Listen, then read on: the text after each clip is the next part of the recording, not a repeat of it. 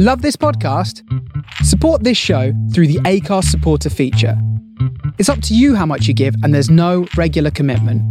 Just hit the link in the show description to support now. Hi, my name is David Peterson. I'm the creator of the Dothraki language for HBO's Game of Thrones and the alien language and culture consultant for Sci-Fi's Defiance, and you're listening to Genretainment.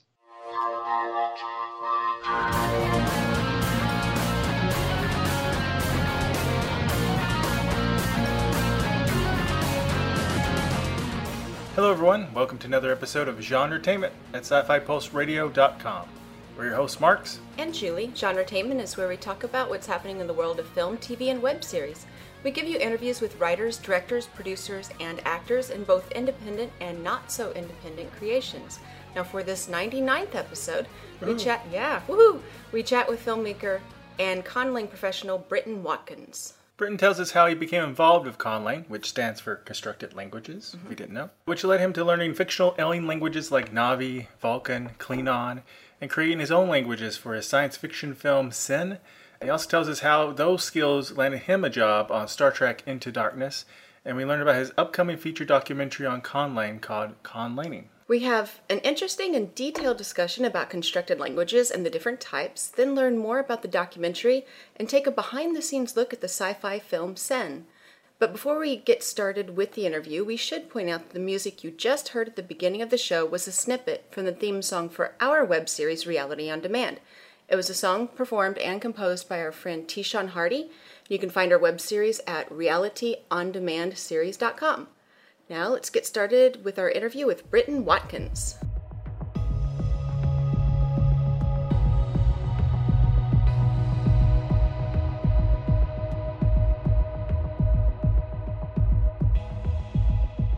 Well, hi Britton, welcome to Genretainment.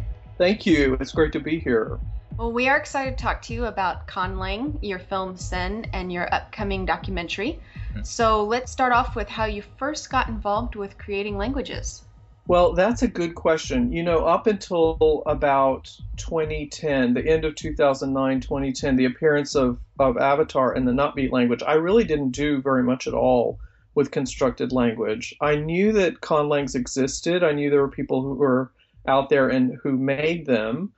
Of course, I knew about Esperanto. I owned the original Klingon dictionary from the mid-'80s, but I did not actually get down and dirty with grammar and like make my own phonology or do anything like that until well after learning Na'vi from Avatar. That really didn't get kicked off then until 2010, 2011. So I've only been at it for 4 or 5 years or so. Wow. Well, and just in case people don't know, what's Esperanto? Esperanto was originally conceived by Zamenhof in Europe over 100 years ago as a lingua franca for the whole world, an international language that everyone could learn and speak, and that would lead the world to a better place in terms of social mutual understanding and, honestly, you know, at some level, world peace. It was just imagined as a language that everyone in the world could easily learn. It has a relatively simple grammar compared to a lot of natural languages.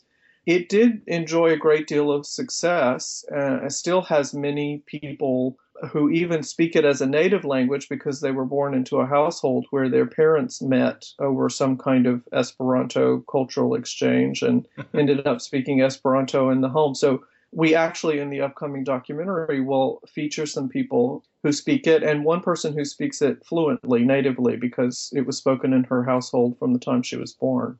I think that's really neat. I didn't realize how old it was. I thought it was newer than that. But wasn't there a movie that William Shatner did that was in Esperanto or something like that? Yeah, it's called Incubus. It's a black and white film from the 60s, I believe. I'm not great with dates, but I'm pretty sure it was from the 60s, pre-Star Trek. And he's in Incubus speaking Esperanto, not always flawlessly, perfectly, but you can find that various places if you choose to do so, and see young Shat speaking a conlang. a lot more than he ever did in Star Trek, that's for sure.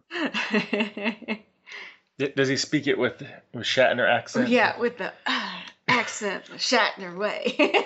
I'll let people go judge for themselves about whether he's fully realized as his Shatnerism.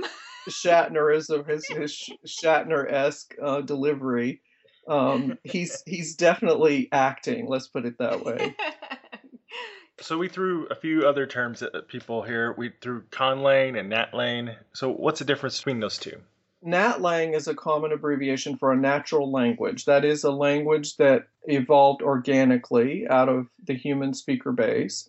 And a conlang is a constructed language that was intentionally put together, intentionally constructed out of concepts and pieces and parts of the way typically that natural languages work. There are some people who do eng-langs or engineered languages that try to break the rules of natural languages or explore new territory. They go into the same way that you might go into theoreticals with physics or some other science. They try to push the boundary of what language can be. But typically a conlang takes features of existing human languages, the way we make sounds with our normal vocal tract, and the way we put concepts together. Human beings tend to do those in very, very different ways depending on what your natural language is, your first language, or the languages you're exposed to as a child. But anyway, a conlang is an intentionally constructed language. So conlang is the abbreviation of constructed language. Okay, so I'm trying to wrap my head around the engineered language. How is that different than a constructed? You said it. So is that like a natural language? Is that like a natural language that they tweak? An engineered language is typically something that tries to push a theoretical boundary. So an engineered language is a subset of a conlang. You can look at the term conlang or conlanging as an umbrella term for all different kinds of other languages. They're art-langs, so languages that are developed for a specific artistic purpose. Most of the languages, certainly, that have been used in films, for example, are art-langs. They were developed as an artistic enhancement to something that is a fiction or something that needs some kind of augmentation in terms of the linguistic tapestry side of what's going on. So there are art-langs and eng-langs and aux-langs, auxiliary languages, which is what Esperanto is. It was conceived as something that would be auxiliary to natural languages, something that people would have as a second language probably, but that would connect them more readily with other people. So conlang is an umbrella term, and under that there are all kinds of other specializations. And people who would be into eng-langs, engineered languages, are probably also people who would be tend to be better at mathematics, or who would be, have tendencies towards other scientific approaches to viewing the world and understanding the world. So they tend to like to push boundaries. They tend to do things like logical languages, for example, or languages that look at distilling meaning down into categorizations or organizations and putting them together in very different ways that we don't do in everyday life, typically while we're shopping at the grocery store. It's a specific approach to building a language that might be used for everyday communication. But in most cases, in every case that I know personally, I haven't met anyone who is fluent in an engineered language. Yeah. They tend to be more exploratory. So it's they take a logical approach to language, which doesn't generally It's like exist. If a robot made a language, right? Yeah.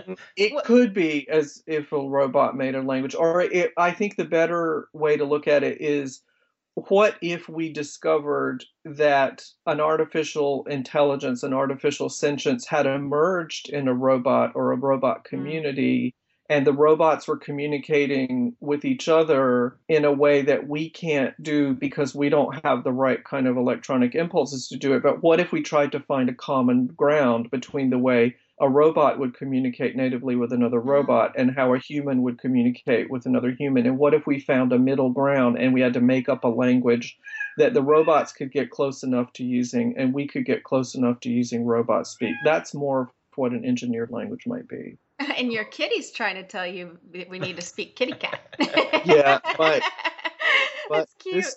this kitty around here, I hope he doesn't contribute too much to the conversation, Are but you kidding? We love it. he's into loud langing, to meow lang very loudly.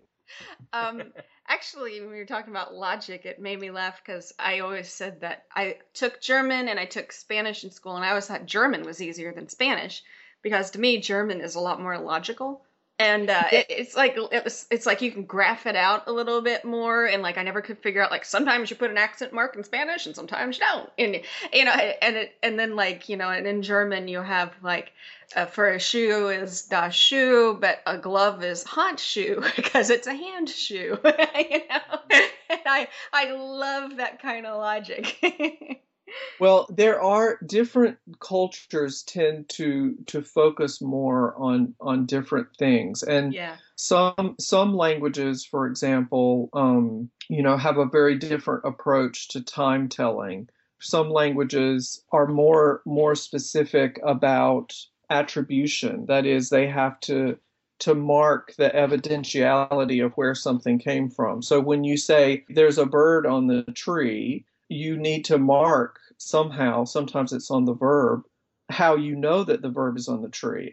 There's a bird on the tree because I'm seeing it with my eyes right now, or there's a bird on the tree because someone I trust told me there's a bird on the tree. So gosh. Some cultures tend to be more picky about certain things, and then other cultures are less picky about other things. And it just, in the conlanging world, people take this to extremes, and they imagine, they imagine other creatures, for example, who are not human beings, who might have very, very different bodies, and those creatures might communicate in mechanisms that involve a combination of something that we might think of as speech and also color. If you can produce color off of tentacles on your head, then a word might be a combination of a sound and a bright orange pulse off of tentacle number 14. So it can be very, very theoretical and artistic and engineered and logical and really out there at the same time. So now, what kind of conlang would it be if you created a sign language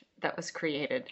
Well, it would be a constructed language, and there are people actually who work now in creating languages that are for specific communities. For example, the blind and deaf community. If you're both blind and deaf and you need to communicate via your hands in some kind of way only because your eyes and your ears don't help, then they're tactile languages, and people who do research on this are working on that kind of thing right now too. So it's not always about science fiction and movies and whatnot. It can have a really practical application.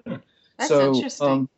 So conlanging is not just people playing around with funny sounds in their basement. There are a lot of practical applications too. And one day there really may need to be some kind of thought about communication between people and machines, depending on if machines do obtain some kind of intelligence, they may want to communicate in a very, very different way. So the fact that conlanging has kind of come beyond something like Esperanto that was conceived as good for the whole world and come out of the kind of shadows that Tolkien did it in, for example. He called it his secret vice to make up the Elvish languages. Mm-hmm.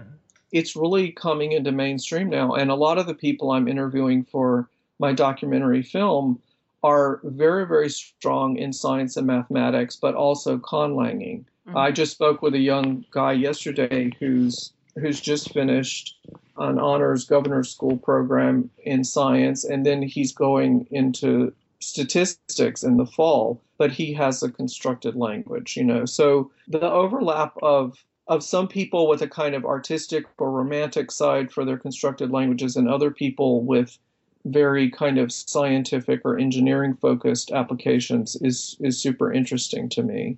That is interesting. Yeah, and so you brought up the documentary. Mm-hmm. I'm curious if you can tell us a little bit more about the documentary and kind of where you're at on that currently, what the status is currently on it. Well, the status is we've got a lot of hours of footage in the can. The documentary was conceived as my next project after having worked on a purely fictional science fiction project with my husband called Sen. Mm-hmm. And Sen was super interesting and fascinating to me. And there's a constructed language that I created in that film. It appears mainly visually in the film. But after that, I was interested in the format of documentary filmmaking. I hadn't done that before. And I thought, as a subject matter, conlanging is super interesting to me. And I've met lots and lots of people who are involved in it over the past 4 or 5 years. So I started this project in the spring. So far, I've been able to film, 30-ish, 40-ish people, and we're just keeping on with that. We're trying to show how broad and deep the landscape of conlanging is. And we'll be featuring people from all over the world, really, who do it, who come from all kinds of different linguistic backgrounds originally. And we're just doing one-on-one interviews and getting footage of all the fascinating artifacts that they create. Some of these people also do calligraphy. They're painters. They're filmmakers themselves. They do all kinds of stuff. And we're getting the kind of famous Hollywood conlangers too. In fact, people like Mark Okrand and David Peterson and Paul Frommer, Christine Schreier, David Salo, all people who've worked on the big sci-fi fantasy franchises for Hollywood, creating languages for those projects, have signed up to be producers in various producer roles on conlanging the film, the documentary. Mm-hmm. So it's super exciting for all of us to work together to show not only the famous side of conlanging, but the really you didn't know this was going on side of conlanging as well. Yeah. Yeah, I think that's interesting. Well, and I do think that there's something to the notion that if people learn to better communicate through language, we understand each other better. It is kind of a shame that Esperanto hasn't gotten bigger than it is, really, because well, in a lot of fantasy, like at least fantasy role-playing games, or also in some sci-fi stuff, they have a standard or common language. That notion of all of us having some sort of common, because you can unintentionally even offend someone. You didn't even realize that what you were saying was offensive, but it's because of cultural differences that that ticked them off, Right, yeah. And that's something that, that could still happen in Esperanto, of course, but communities, whether it's based in Esperanto or, I've made friends all over the world who speak Na'vi, and they learned it because of the film Avatar. So speech communities tend to self-select in some ways, too, for attributes that help people get along with each other. It certainly doesn't mean that everyone who speaks Esperanto today is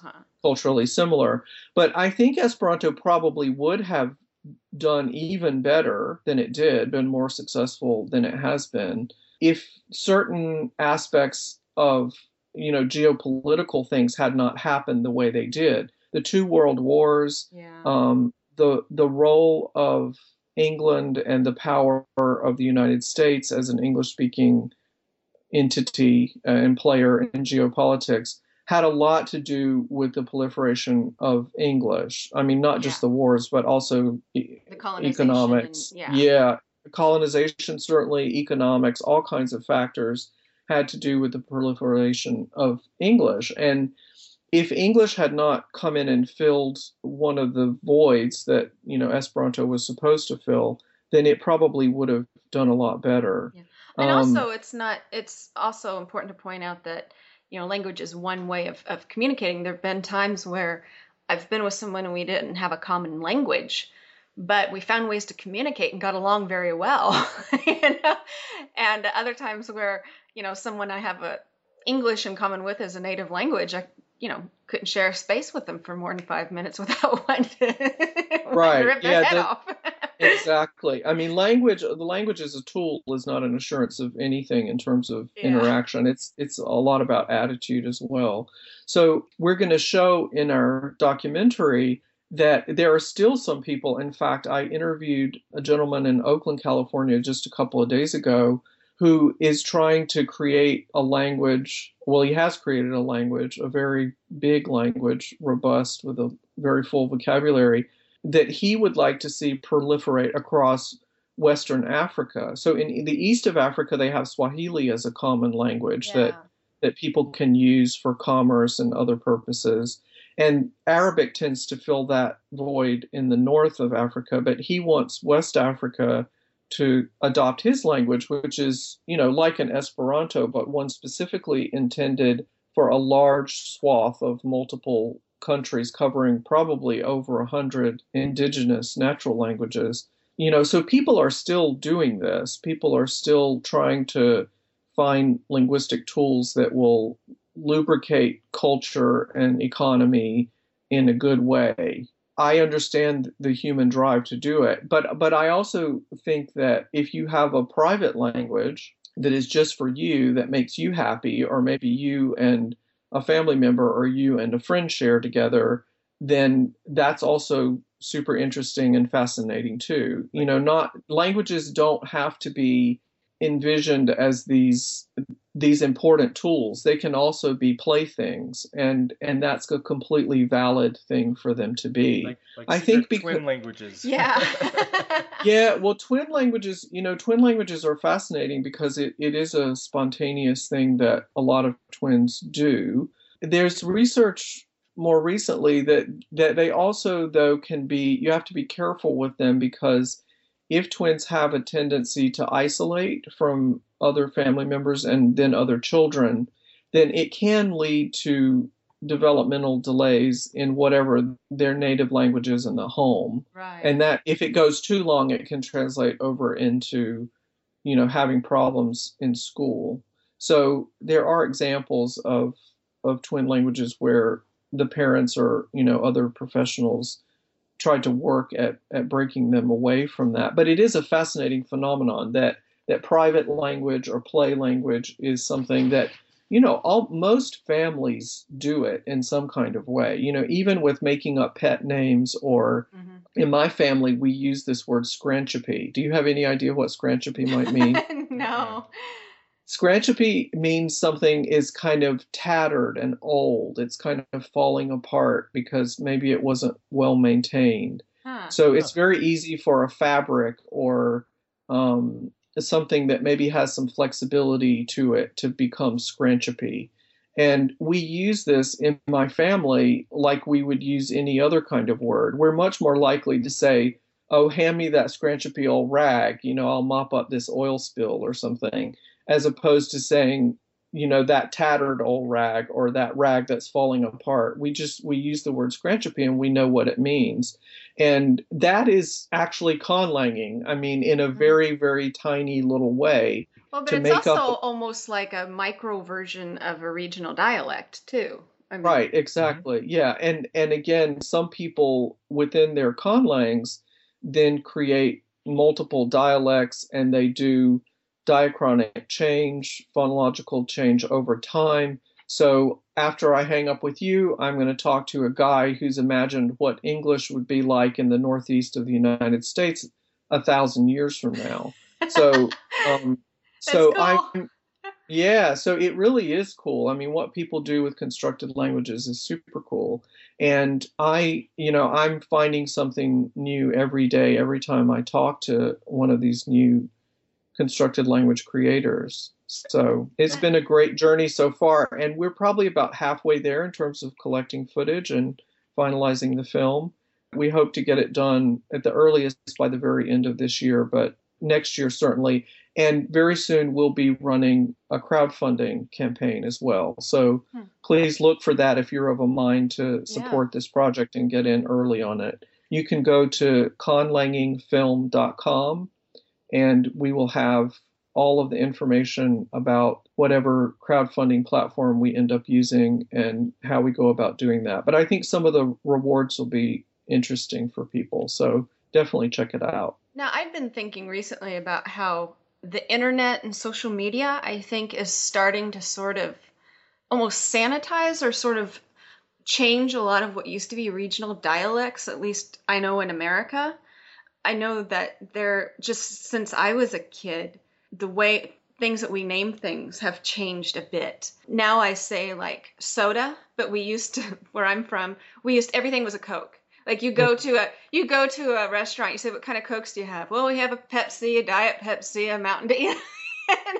and Right, everyone yeah. knew that you meant a soft drink or a soda, or in some places they call it a pop.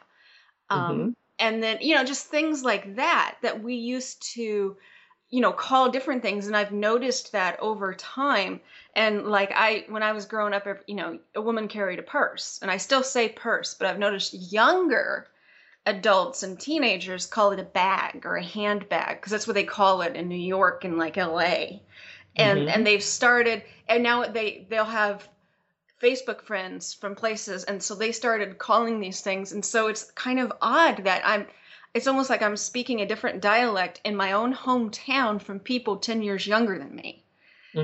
And so it's kind of strange. And I know that also a lot of native languages have died off, but it's almost like now there's that void. Does that kind of feel like that to you? Where there was this void, and then now sort of conlang is kind of coming in and filling some of that? I don't know about conlanging coming in and filling that. You just described several different things that happen in natural language evolution. So one, for example, is that young people do the evolution, right? They force the evolution usually through slang, and slang terms that then get adopted more broadly into general speech. So they would bring a word like sick, for example. I've only understood sick as meaning something good or positive for about 10 years now. Yeah. Before that, I had no idea that sick meant something to young people that was different than ill, like vomiting. And the first time I learned it is when I learned it and really understood it natively, is the day that a young person who was about 12 years old saw my iPhone for the first time, like 2 days after it had been released. And they were looking at it and they called it sick. And I'm like, oh, I finally understand what sick means in that context. So, the word cool, for example, might be completely replaced by sick 100 years from now. And sick might be spelled differently. Sick might be spelled S-I-K, or S-Y-K. And the spelling S-Y-K will mean super cool or hot or, whatever, ill or whatever that, like whatever the current understanding. Dude, that's of that is. Totally ill looking. Yeah. You never know. We don't know what's going to happen 100 years from now. But the other thing is prestige dialects. So the fact that the term for a purse might change to bag or handbag or something like that is probably a prestige dialect, coming from the fact that the fashion industry in New York, for example, calls it a bag. So in the case of English, a lot of English comes from French, because the Norman court in what is now the UK spoke French for a very, very long time. So because French was the prestige dialect spoken in the court in London, it became absorbed much more, or became a much more strong foundation for a lot of English vocabulary that we have today. So those things are facilitated certainly by the internet now. Historically, it would have been much slower for people in Scotland to start using anything that had French in it. Well, and it would have been the upper echelons of society too, and eventually would trickle down. Right, yeah. Exactly. But now, because of the egalitarian aspects of the internet, and the fact that through tweeting and other things, average people can be communicating commonly with celebrities, for example. Mm-hmm. It's not hard to be in touch with George Takei. He doesn't necessarily respond to you, but you can easily reach out to him through different kinds of methodologies. And things like Twitter and Facebook and other internet platforms and communities facilitate the spread of language change much more rapidly than it used to happen. And it now extends very much to even spelling changes, So there's a lot of confusion now between whether we still need to spell "you-are" with an apostrophe "re" or not, Like it's intelligible without spelling that I'm a grammar Nazi. That's just a nerve. Well, but for young people who who are not explicitly taught the difference, and if they're texting exactly, everything may just eventually collapse into "you are," and "you are" may end up being the spelling for all kinds of different words. So it's again, we don't know what's going to happen, and the internet is still new to a lot of us who are in our 40s and 50s, but it's basically the only world that people in their 20s know. So you've touched on two of my nerves. I'm a grammar Nazi, and my fear of robots getting intelligent and taking over. I'm just saying this is a common theme. Well, I definitely am not going to be implanted. I did get an Apple Watch recently, and it is reading my blood pressure right now. But I don't even have a cell phone. Yeah, well, yeah. But I draw the line at implantation. Crazy. Yeah, I'm going to draw the line at implantation. Yeah, so I'm not going to be chipped. I've decided no matter what kind of features are available. No, I don't care. I'm going off the grid and living in the woods somewhere at that point is what I'm going to do. Now, you did mention Takei, and God, I love him. He's like a national treasure. Who doesn't love him? But that makes me think of Star Trek. Now, you worked on Star Trek Into Darkness with Klingon, and you had to teach actress Zoe Saldana, right?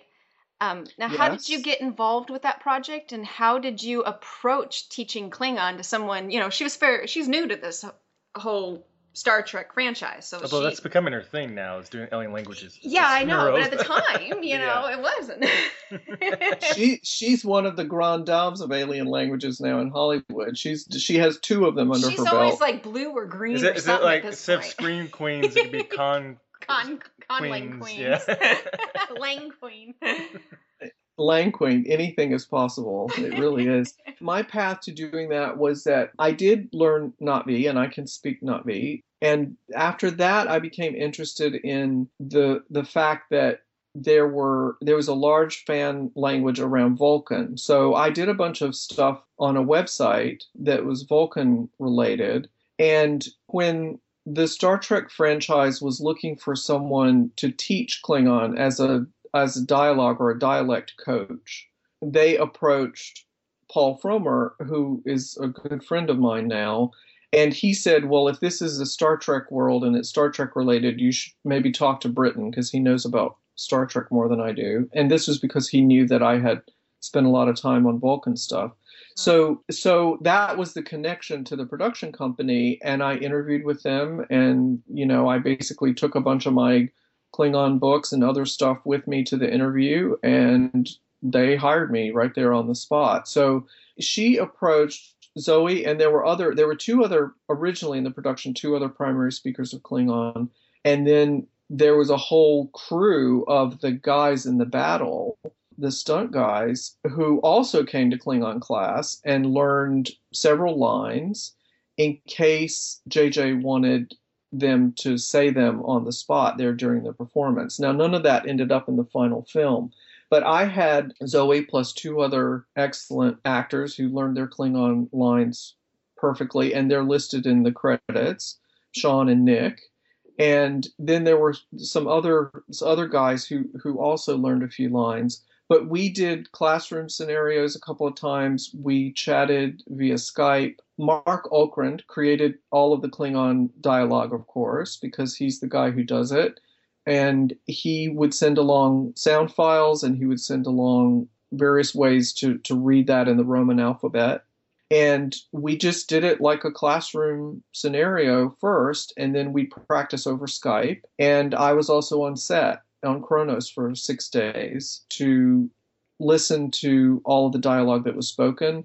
And if there was any kind of red flag or any kind of ad hoc coaching need to happen there on the spot, I was there to do it. So that was a fascinating experience. But it ended up happening because, I was well-versed in the way Klingon sounds. I'd had the dictionary since the 1980s.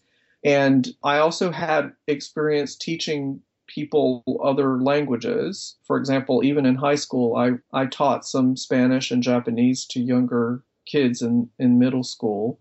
So I had classroom experience, I had linguistic experience, I had experience with the Star Trek franchise to the extent that I was well versed in the lore of all the cultures and languages of Star Trek. And I had professional skills. I could show up and work with the people on the lot there in Culver City in Southern California in the same way that I'd work with high-tech consulting clients here in the Bay Area. So, I just took all of my experience and put it together, and it was great. It was a wonderful experience.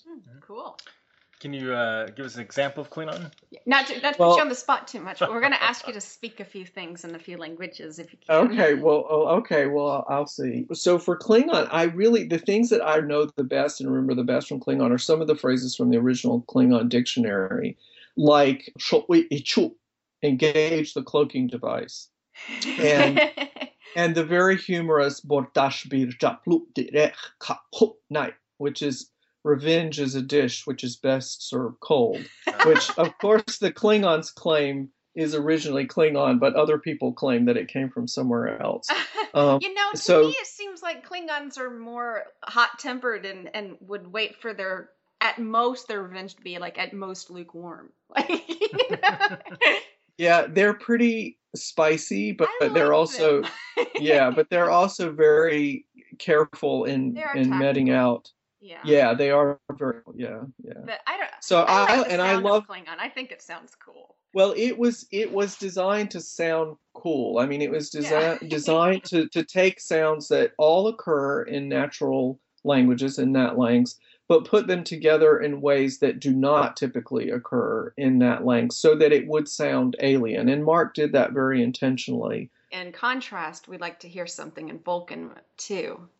Well, in Vulcan, the Vulcan I have to clarify is there are at least two different Vulcans. There are actually more than two different Vulcans. Over the years of the franchise, all kinds of different people have done different things. Oh. And so there are a few canonical things that have appeared in film that were done by Mark Okrand and few other people who are not necessarily named in the canon.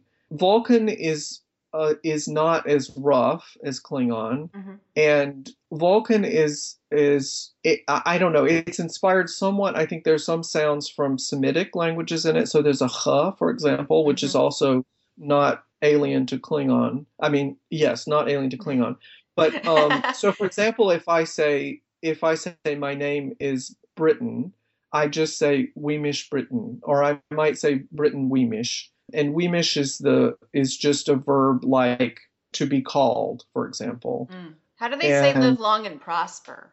Live long and prosper is canonical from the first film, and it's Diftor Hesmusma. Diftor is an interesting verbal construction as reimagined by the fans who do the Fanlang, Fanlang, Fanlang Vulcan. Dif is a tiny little word that means long life. It means living a long time. Tor is a verb like do or make, which means do long life. And is and smusma is a word that means prosper. So a verb that means to prosper. So you take dif, which means long life, as a noun, put tor on the end of it, and that turns it into a verb. One way to make a verb in Vulcan, in Golic Vulcan, which is the Fanlang, and then the conjunction and smusma, which is a different word altogether, a different class of verb altogether. So which diftor es musma. Yeah, diftor hesmusma. Sorry, in that case is H-E-H. Yeah. Diftor hesmusma. Diftor hesmusma. That's cool, but Klingon sounds way cooler. Well, again, Klingon was very intentionally designed to be something specific for a very different race. The Vulcans are more similar to humans, and can even crossbreed. Of course, the Klingons are supposed to be able to do that too now, but the origin though of this phrase "Diftor hesmusma" was that language was originally recorded in English, so the performers were speaking in English. And they said live long and prosper. Well, you can count those syllables, live long and prosper. So someone had to come in and figure out how to say a correct number of syllables to make the lip movements match. So the origin of that language was kind of half by accident, the way it would sound and the way the things would flow, because they already had footage in the can that had English language lip movements. So the word together is tereter. The word for logic is ologica or ogica. So there are a lot of similarities between some of the words, canonical words in Vulcan, in Golic Vulcan, and the words that were originally spoken in English. So again, sometimes the history of why things get retconned or retroactively constructed. But for very practical reasons, yeah. Or for very practical reasons, like we don't have the money to refilm that scene, and the actors are already on another project, so we have to make it work some other kind of way. I love that. And that kind of trickery or reverse engineering still goes on today a lot in movies that are probably being filmed right now. That will happen in some kind of way, shape, or form. And that just is because the production company, gets to the end, the director gets to the end, and they're like, I want to change this in this way. And the only way to do it is to futz around with the mouth movements and the sounds and the subtitles and whatnot. So, it happens even that happens, today. Yeah. Now, how would you say something in Na'vi from Avatar? In Na'vi, well, for example, if I say, my name in Na'vi has a very different pronunciation than Britain. It comes out as Burton in Na'vi. So if I say, my name is Burton in Na'vi, I say, Weru Siaufko Burton. And that means anyone calls to me Burton, Britain. That sounds so cool. It's grammatically a little different, and it's also phonologically quite different than English. If I say I speak Na'vi fluently, I would say something like Sun pibulte o Na'vi na hufwe. And that has adjective sounds, like in the verb to speak, pulte, there's an adjective sound, which is something that occurs in Mayan and it occurs in African languages, but doesn't happen in English ever. Right. So, and it sounds like it's definitely an offshoot of Native American languages, some dialects. It sounds they have glottal stops, which Na'vi has, and more common. And adjectives, again, occur in Mayan and some other Native American languages. A lot of North American languages actually have adjectives. So, they all, in those cases, they were all cool.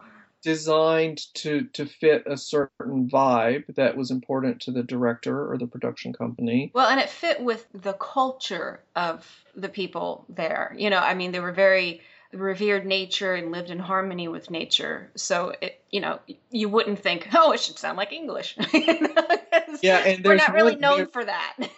And in Na'vi, by the way, there's one word that means living in harmony with nature, living in balance with nature. And it's an 8-syllable word, Meowa Unia Ea, but it's one word, just one word. Meowa Unia Ea is... Because it's just such an integral concept to their culture that, they wouldn't have to explain it too much to each other. Yeah, but the fact that it's long, that it's 8 syllables long, also implies that there could be a lot of backstory there as to where all those pieces and parts of what it means to them to live in nature. But we don't know what the etymology is, what the origin, the exact derivation. It just implies that it's an evolved culture like any other. So that's neat. Yeah, there's stuff going on in the background, and that makes the language richer, and having the language be rich makes the production richer. And that's why big budget Hollywood films and TV programs like Game of Thrones can go to the effort to have a real language, because then when the actors start performing in it and they do it consistently, scene after scene or episode after episode, the audience, even though the audience doesn't necessarily learn the language, they recognize it as a language the same way you would recognize Polish or Mandarin or Spanish or anything else that you might hear and recognize. Yeah. That's just so cool. For sure. And we probably should also mention Yeah. that there is a group for conlaners, the Language Creation Society. Yeah, there are lots of different groups, but a good place to start if you're interested in constructed languages and don't know anything about it is the LCS, and that's conlang.org. And the LCS and lots of members of the LCS will be featured prominently in our documentary. One of the reasons that I had to get the project kicked off and going when I did is that the 6th Language Creation Conference just happened in the last few months in Horsham, which is outside of London. And there were 50, 60 people there from all over Europe and some from the US talking about constructed languages for 2 full days. And that conference happens every couple of years, and it's sponsored by the LCS. And the LCS, the Language Creation Society, actually came into being in order to foster and sustain that conference happening regularly. Because historically, people were conlanging, creating their own languages in complete isolation. They didn't even know that there was anybody else who did it. Then the internet came along, and it was easy to join a forum or join some kind of online community and talk about your language and share things about your language and learn how to do it from other people who had been doing it longer. But then people actually started meeting physically for the first time. And one of my favorite stories about the Language Creation Conference is that I met and interviewed someone who's really a linguistic prodigy, who's from my home state of South Carolina. I met him outside of London. He's currently going to school in Poland. But he met his new girlfriend at the Language Creation Conference outside of London, and then went to see her and visit with her before he went back to spend summertime with his family in South Carolina. So, it's important, I think, for constructed language people to realize that there are ways to actually meet. And sometimes you might be meeting a really important person in your life by making the effort to try to meet other people who do it, because it is a very specific hobby. It's a very specific interest. And the people who do it tend to be, in some cases quieter and more, erudite people who might tend a little bit more towards academia or something like that, but not necessarily. People who do it come from all stripes and all backgrounds and all cultures, and that I'm finding incredibly fascinating. That is cool. I think I'm going to make a new site, Conlang Dating. You might have to charge... conlangmingle.com. Yeah, there won't be 1 billion people on that site. You have to charge everybody like $5,000. Yeah, it's kind of a boutique. It's kind of a boutique hobby, but conlanging is surprisingly compatible with spouses who don't do it as well, as long as you're not too obnoxious about it. And let me just say, as someone who's been married for many years, you master the art of sort of letting your eyes glaze over while nodding a lot and thinking about something else if it goes on too long. I mean, I know. Not that I've ever done that, babe. I'm just saying. I've heard. I'm sure that there are a lot of conlangs that have a word for nodding while eyes glazed over. And actually putting together like the grocery list or something in the back here. Right. Yeah. Multitasking while ignoring conlanging spouse. Yeah. That should definitely be a word. I mean, if you could come up with a word, Britton, for me for like that would be awesome. There needs to be a word for that. Yeah, I don't think there is. I think if you'll just open up the comments on whatever this is, you probably get conlangers from all over the world volunteering great words for that. I bet so. That can be like our secret word. So let's talk about your film Sen. Yeah. So, okay. Speaking of with spouses, I'm sure. Yes. Made that with your husband? Well, Josh and I made Sen as a kind of it was his baby. I mean, it was totally his baby. It was his idea to do it, and I kind of came along for the ride as a producer and did do the constructed language Sinyamda for that. There's a ton of it too. There's a ton of it written Yeah. everywhere. Yeah, all over the place, because we use that as a way to inexpensively augment the world building process and the set design and whatnot. So yeah, there's a ton of it written everywhere in countless typefaces. But in the bonus features, there's also some spoken Sinyamda, if people care about that. So we saw that. That was interesting. And the funny thing was, while we were watching it, and like the name of the place was something like Pyong, and then it showed the writing, and I was like, man, that just makes me think of North Korea. And and then you say, you showed it to people in Japan, and they were like, oh, that seems vaguely Korean. Yeah. Yeah, one of the inspirations for Pyom, it is Pyom, Pyom, That's an right. M on the end. Yeah. One of the inspirations for Pyom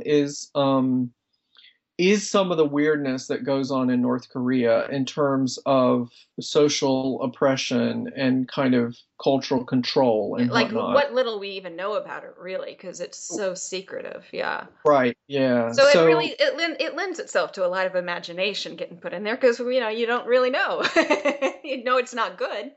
But yeah, and we did imagine, if you're really interested in that, for example, in the backstory of what Pyom is really like, in the language document, which is available from the Fiat Lingua website, you can learn a lot more about the history of Pyom and why the language is like it is and what the culture is like on Pyom from that document. It's not in any of the bonus features per se in that level of detail, but there's a whole history of like how the planet got acquired and what the corporation did when it came in, and there's lots and lots of texture if you want to read that in that document. It's a link to that's also available off the Sen website. And I think it also.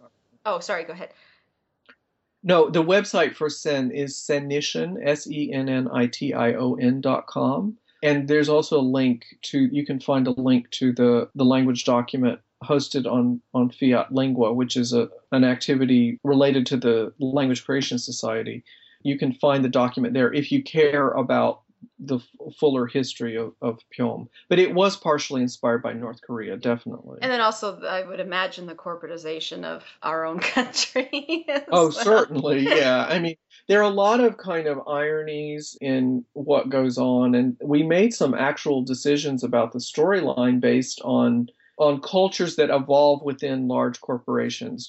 Certain apathy for some things. Well, as long as we follow the rules, it doesn't matter how stupid something is, as long as we're following the rule. Yeah. In the film we show, but we don't go into any detail talking about the brainwashing that goes on with the machine, the kind of shoving people's faces in this bright light. Mm-hmm. And that's purely our conceptualization of that is purely that they do that because the corporate rules don't allow them to easily execute anybody, but there's no rule against brainwashing people. So they just brainwash them so they can't talk, essentially, about whatever the secret proprietary corporate information is that they know.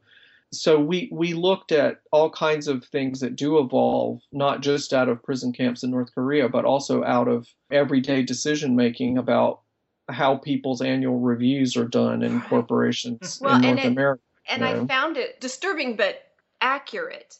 When you were talking about how the company needs them to be able to, read and write and everything, just what they need. They need them to be able to have just what they need to do the job and to be a good employee, because that is frightening, because nowadays you hear people talking about educating our youngsters. I mean, not even college, but elementary school and high school. They're like, well, we just need to teach them what they need to know to get a good job in this area, and they don't need to know creative writing. They just need to know basic math. They just need to know, this and that. And it's the dumbing down, because all we're interested in is having good corporate employees. And that's very real. That's very, very real today. You hear people on school boards, which is very disturbing, talking about, we just are interested in getting good future employees, not that we want to have an involved, educated citizenry. Right. We just want good corporate employees, and they don't even bother hiding it. But that is the goal. I think that, and that expresses itself even when I was at university, there were a few classes that were just kind of general baseline, like I remember my psychology class, for example. The tests were all bubble tests. I mean, they're like you scribble in and fill in a circle on a multiple choice thing. And that has just evolved in the last 30 years or so to become this kind of horrific situation where teachers are not encouraged to teach creative thinking, they serve the test. Yeah. They exist to serve the test, not the test exists to be an accurate measure of knowledge. They're there to serve the test. Right, exactly. And, it's really quite, where it might go is really quite frightening. So when we were exploring unusual things in Sen, we were thinking about it really could, this is, although Pyom is not imagined as an evolution of our current culture on Earth, there's no reason that it couldn't go that way in some kind of timeline that's long enough. So yeah, one of the reasons I have to say that I find the world of constructed languages so fascinating is that people are taking things that we take for granted. Like the most basic skill that any human being has is the ability to communicate, to speak, right? Yeah. And we don't have to go in and surgically chop up our languages and take them apart and do all kinds of different things with them. We can just use English or use Spanish or use Chinese or use Japanese. We don't have to think about it. We don't even have to learn how to read and write it. We can just speak. And in a lot of cases, that's good enough. But what constructed language people do is go in and break everything down, not only from their own native language, but they look into Native American languages, they look into exotic languages from Papua New Guinea, other parts of the world, and they're really trying to figure out how it works and then creatively put it back together in experimental ways. So I think when we lose that ability to experiment and explore, then that's when we're really lost, because you really do get dumbed down into this complacency. And of course, 1984 in Newspeak, which is also a kind of foray into constructed language, the purpose of Newspeak in 1984 was to get people to fall in line with corporate ideas and corporate understanding and not challenge the system, don't challenge the status quo. And we actually looked at that a little bit, or I actually looked a little bit at that in Sen's language, in how they tried to simplify the language and standardize it so that it would be a better corporate tool. They didn't care about it as a tool for creativity. They just cared about it as a tool for using a worker base on a planet that they had acquired. Yeah. Mm-hmm. So I think you gave us an example of the language in use in English and in the language. I can't remember the name of the primary Sen language. Yeah, it's called Sinyamda. Yeah, Sinyamda. Uh-huh. So, do you want to introduce that audio piece? Yeah. So the piece that I've provided to you is for part of the end of the monologue that's given by the primary female character Kana in our film, and you'll hear her say it in English, and then you'll hear her say it in Sinyamda, or the other way around if you choose to edit it that way. But I just wanted to have the opportunity for people who are really into the idea of the constructed language side of the film in the bonus features to get an idea of what they saw as the written language throughout the whole film, what it would sound like when Sen and Kana were actually speaking it with each other. So there are 5 or 6 different clips on the bonus features, and you will play one subset example of that where Kana is very concerned about what's going on with Sen. Is it wrong of me to feel like having you here as you are is better than losing you entirely? No. Tu gen opra gen nanantu mampesh epunantira rininidro dabatanyama. Yeah. So how did you create that language? What was the foundation that you built off for that? The linguistic side of it was not the most important thing. The orthography, the writing side of it, the way it would look on screen was the most important thing. So we started with making Josh as the director happy with what it was going to look like. Always make the director happy, yeah. Yeah, well, I mean, that's the way a film production works, so that's why you do it that way, yeah. But the sound side of it and what the grammar would be like and all of that was just for me to play around with. And again, this didn't need to be my magnum opus, it didn't need to be the most important conlang thing I ever did in my lifetime. So I just took a lot of grammatical features from Japanese, a few from Thai, a few from Cherokee, which I've been studying not as fervently as I should be, but Cherokee. That's very cool. Yeah. And I kind of crammed that with a little bit of Mandarin Chinese into a grammar and a phonology, and then just started making up words. So it wasn't incredibly sophisticated. I mean, the grammar is not at all like English. And again, if you're interested in the grammar, then you can find a link on the Sinition.com website to that document. But I took languages that were interesting and familiar to me and kind of easy for me. So I guess the core fundamentals of the grammar are based more on Japanese, and I speak Japanese fluently because I studied it before I lived there and then lived there for about 8 years as an adult, as a professional. Wow. So it's really much more like Japanese than it's like any of the other languages I mentioned, although there's a lot about some of the verbal stuff and the way you can make nouns, make up new words that is more like Cherokee than it's like Japanese.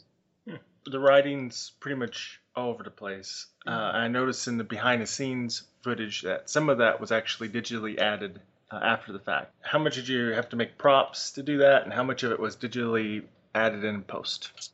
I would say if it was doable on paper, we did it for real on paper because that's really easy to do today. We also had access to a laser cutter for a day, well, not a whole day, but like a few hours of one day. So some of the physical things like the badges that the workers wear and a few other little things that we could actually cut out of a plastic material or out of paper or heavy paper and use those. We did that with a laser cutter. But most of it, if there were steel pipes or there was a huge wall or there was anything that was not paper, essentially, or not a badge, or not something that we could use a stencil and spray paint it on. So there's some blankets and the T-shirt. One of the shirts, Kana's shirt, was actually manufactured the way you would order anything from, off the internet. You just send a custom design and get a one-off T-shirt. Oh, yeah. But Sen's shirt, actually, that's all sprayed on there. So it was red spray paint painted on his shirt. Oh, cool. But the digital stuff, if we had metal pipes or we had a wall, for example, the writing needed to be up on a huge wall, or we had some Creative Commons footage from Nairobi, for example, and there's a huge billboard in that and we needed to replace it with Sinyamda, we did that digitally. But as much as possible, even in the case of things where we probably could have fudged it on screen, we made real props. There were a couple of signs that were supposed to look like rusty old metal plates that were actually plastic or styrofoam or thick cardboard that we painted to look like metal and then rusted it. So yeah, it depended on whatever that was the quickest and cheapest and most reliable, easy way to do it. Well, you did a lot of other visual effects. I'm assuming there wasn't really a giraffe or kangaroo there. Yeah, and how hard was it to get the bed there, like in that rocky creek? Well, the bed was super easy. The bed you were able to carry it? Well, it's like any bed. It's basically 4 pieces: the headboard, the footboard, and 2 side rails. It was free off of Craigslist. Somebody was giving it away. Oh, and nice. The bed was a free prop, and we just carry it down into the creek and set it up. And we had to initially reposition one rock, I think, for it to sit on. But there were 3 others there that were just kind of perfect. So we moved one rock around, and that was where we always set it up. We left it set up as much as possible. But one night, it was while we were like 2 days between filming, we just left it set up. And we had this freak rain that never happens in California in the summer. And it rained on the bed. Drought. Yeah. It rained on the bed, and the bed part of it started delaminating. You know, the veneer was coming off of it. So, oh no. You know, all kinds of stuff ends up happening during production. Man, all we had to do was put a tarp, and we didn't, because you're in a drought. I rushed down to in the rain to buy a tarp at the hardware store, and rush back up and dry the bed off and cover it with the tarp. And of course, you know, within an hour of my doing that, it stopped raining. But you never know. That's how it always goes. Yeah. And that was really cool. The giraffe, though, there are actually 3 different giraffes. It's like having twins or triplets play one character in a movie with their kids. There are actually 3 different giraffes in the film. One is an African giraffe for the long shot, and then in the close-ups, there are two different giraffes who end up on screen, or maybe only one of them ended up in the final cut. But one of them was just at the zoo. And the long shot where the whole giraffe is standing in the creek, that's actually Creative Commons footage where the giraffe is originally standing on the Serengeti or just standing in a plain, you know, in Africa. And the lighting just happened to be perfect to look like it was dappled lighting coming through trees. So, yeah. And then the close-up giraffe, the winking giraffe at the end, was shot at the San Francisco Zoo. Cool. There's a lot of rotoscoping going on, a whole lot more rotoscoping than I will ever care to do again. And the only thing that I rotoscoped was the kangaroo, and that just drove me crazy. And I swore that I would never, ever, ever, ever do it again. It's amazing how much kangaroos' ears move while they're not doing anything. You know, those are the things you don't think about until you go, man, why did I pick a frickin' kangaroo? That rotoscoping that kangaroo is one of the... Could have been a raccoon or something, you know? An elephant how about that doesn't move. Well, the elephant's a flapper. A snail would have been good. Yeah. A snail that moves faster. I was really, animals tend to move. I mean, I guess you could have gotten an alligator while it's like just laying there with its jaw open or something, but real still. There was an idea to have some other animals in the film as well, but we didn't really need them in the end. And then you realized what a pain in the keister it was to well, yeah, they all had to be rotoscoped to get them in there. So it was. Oh, you mean you didn't get to rent, like, you know, the zoo animals? Well, there is a safari park about 40 minutes from here, and they do have at least one giraffe. And I was like, I wonder if the giraffe would like to have a little road trip, but it made much more sense to do it digitally. And all of the Australian animals were just a kind of Circe. They were a serendipity because after we finished primary shooting, we were on vacation for about 2.5, almost 3 weeks in Australia. So we actually shot all of those Australian animals. The cassowary and there were actually some other Australian animals we didn't put in, but the cassowary and the kangaroo we shot again at a kind of animal park, a kind of zoo-like place in northern Australia in Queensland. So that I felt super happy about getting them in there because they were unexpected to us as well. We didn't know that we'd actually be able to film Australian animals. It was serendipitous. Yeah, it was great. We like the actor who played Wee. Yeah. He cracked me up.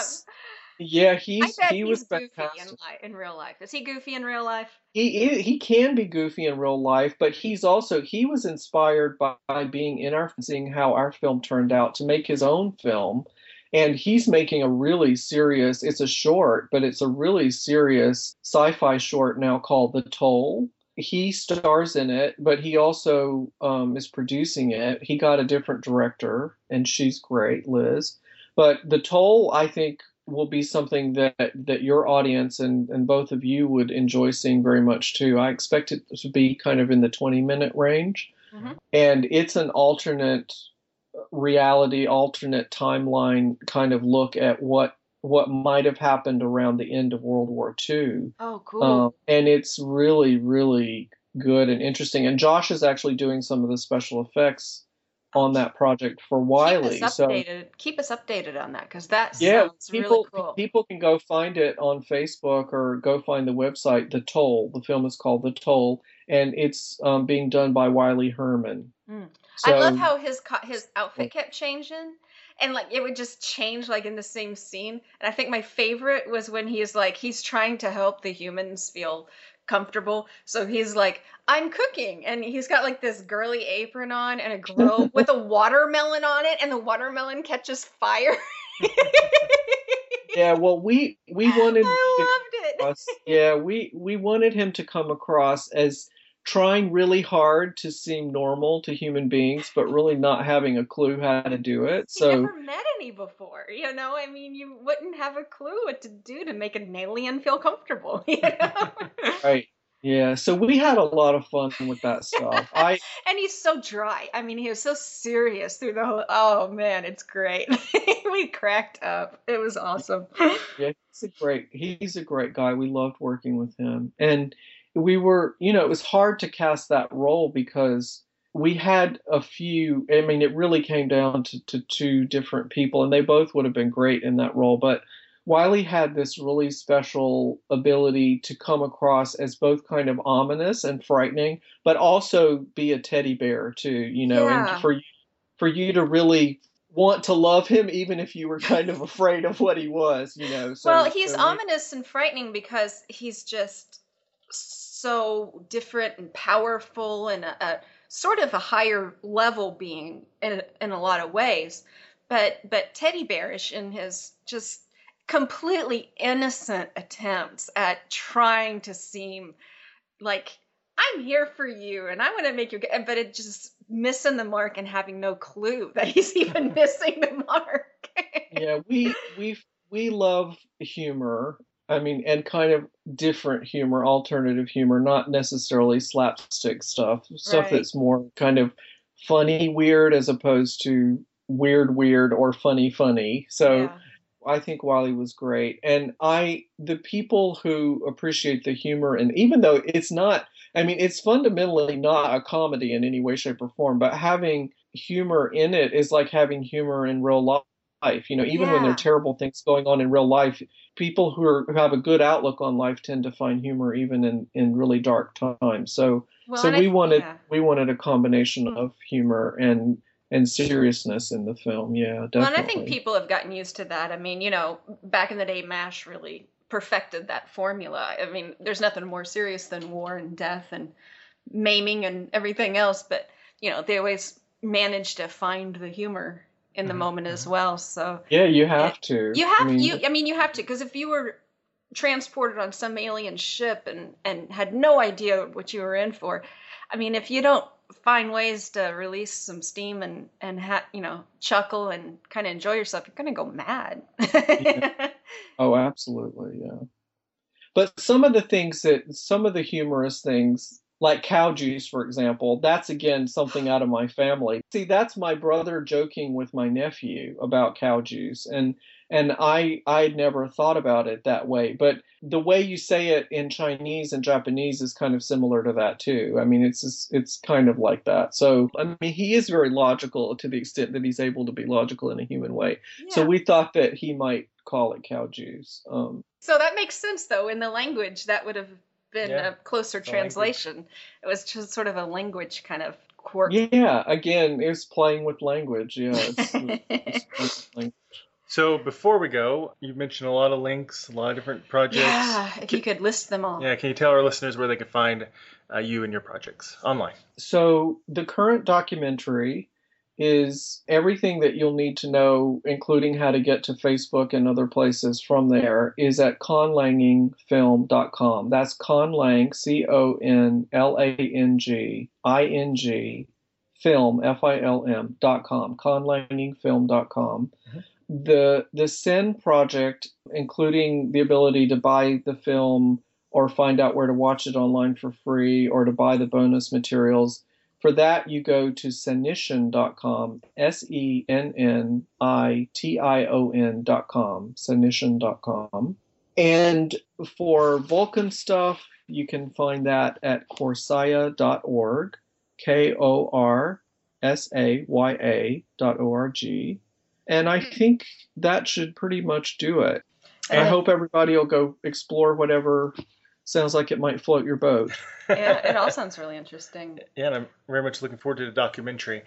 And lastly, we've been asking our guests what their favorite quote from a fictional character is. Now, that can mirror your worldview, mean something special to you, or just be something funny.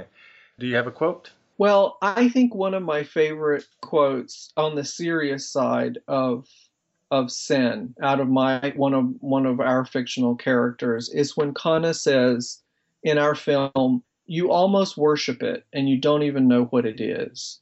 I think that what we want to encourage everybody to do, whether it's with conlanging or with filmmaking or with just enjoying films, is to stimulate your brain and to encourage people to not fall into some bubble test, fill in the blank kind of well in their life, but to be inquisitive, to be curious, and to challenge things. So that's why I like Kana's challenge to we.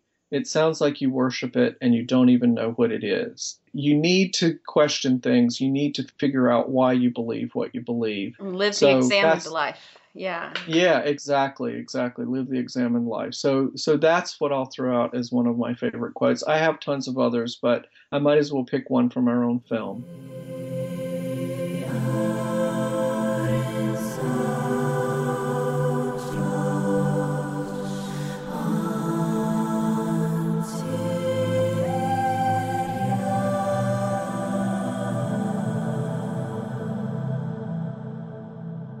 Hey there, this is Robert Leeshock, best known for playing Liam Kincaid on Gene Roddenberry's Earth Final Conflict.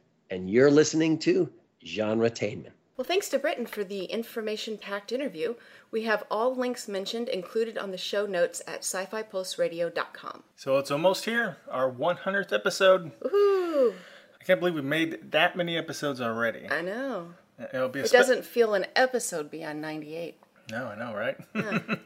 It'll be a special episode with a few of our past guests, one of which is our very first guest returning to the show, Emmy-winning writer Victor Miller. You might know him from writing a film called, Friday the 13th. I think a few people might have seen that. Maybe. Now we will also have SFP Now's host Ian Colling join us.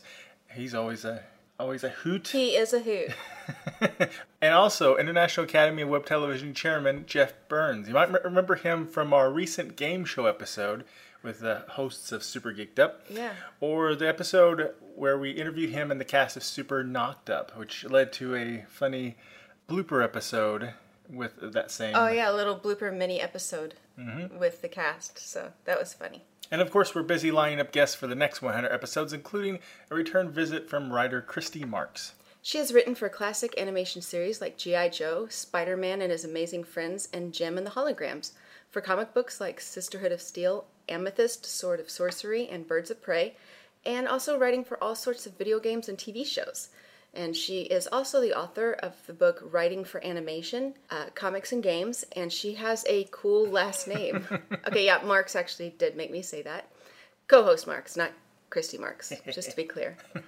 Now, before we go, we want to remind you that you can keep track of us on our Genretainment Facebook page, Marks' Twitter account, which is @MrMarks, our website at genretainment.com, or all of the shows at scifipulseradio.com. So that's it for today's Genretainment. We'll be back soon with all new guests from our favorite films, TV shows, novels, and web series. Genretainment is a production of Alien Jungle Bug Productions. Until next time.